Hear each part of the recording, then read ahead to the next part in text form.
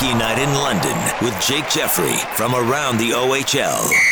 The London Knights are heading down the 401 East tonight to take on one of their most fierce rivals. We'll talk more about the game coming up. Jake Jeffrey from around the OHL.com joins us. And Jake, it looks like it's a good time to be a London Knight because 7 players have cracked the NHL's Central Scouting Midterm rankings, including one London Knight at number 1. Yeah, well, it's interesting enough. There's an American atop both the international and the North American lists, with Austin Matthews topping the international list, and his teammate at the World Juniors, Matthew Tkachuk, tops the North American skaters list, one of 7, as you mentioned, London Knights to crack the list. There's quite a few, and quite a few near the top as well, who I think the Knights could potentially have 3 first-rounders this year, which is impressive.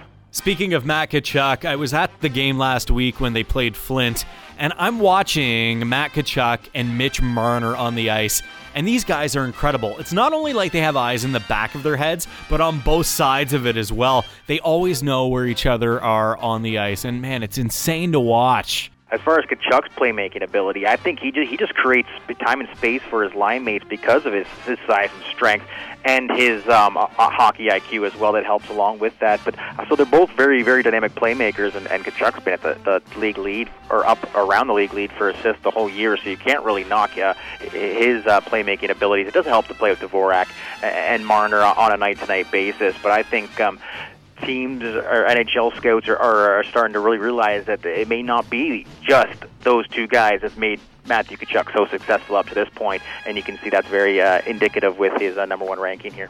It's always great to hear these kids, especially London Knights names, in the scouting rankings. But, Jake, still a lot of season left to potentially boost their stock a little bit. And a big game for the Knights this evening. They're on the road in Kitchener, and these 2 teams pretty much neck and neck right now. It's good news for Knights and Rangers fans because these 2 teams always play a good game, even when the standings are on the line. But that's the case here tonight. I think they still play 3 more times after tonight's game. Obviously, divisional rival. I think they play like 8 times a year.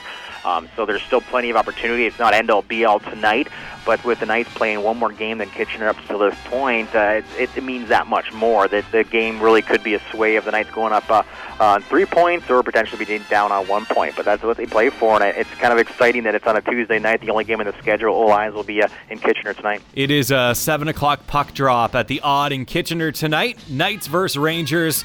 If you bought a ticket to the game and you're on your way there right now, roads between here and Kitchener are looking pretty good. Mostly bare and dry in all spots, so drive safe. Go Knights, go! For the latest Knights news and everything OHL, visit AroundTheOHL.com. Classic rock, free 98.1.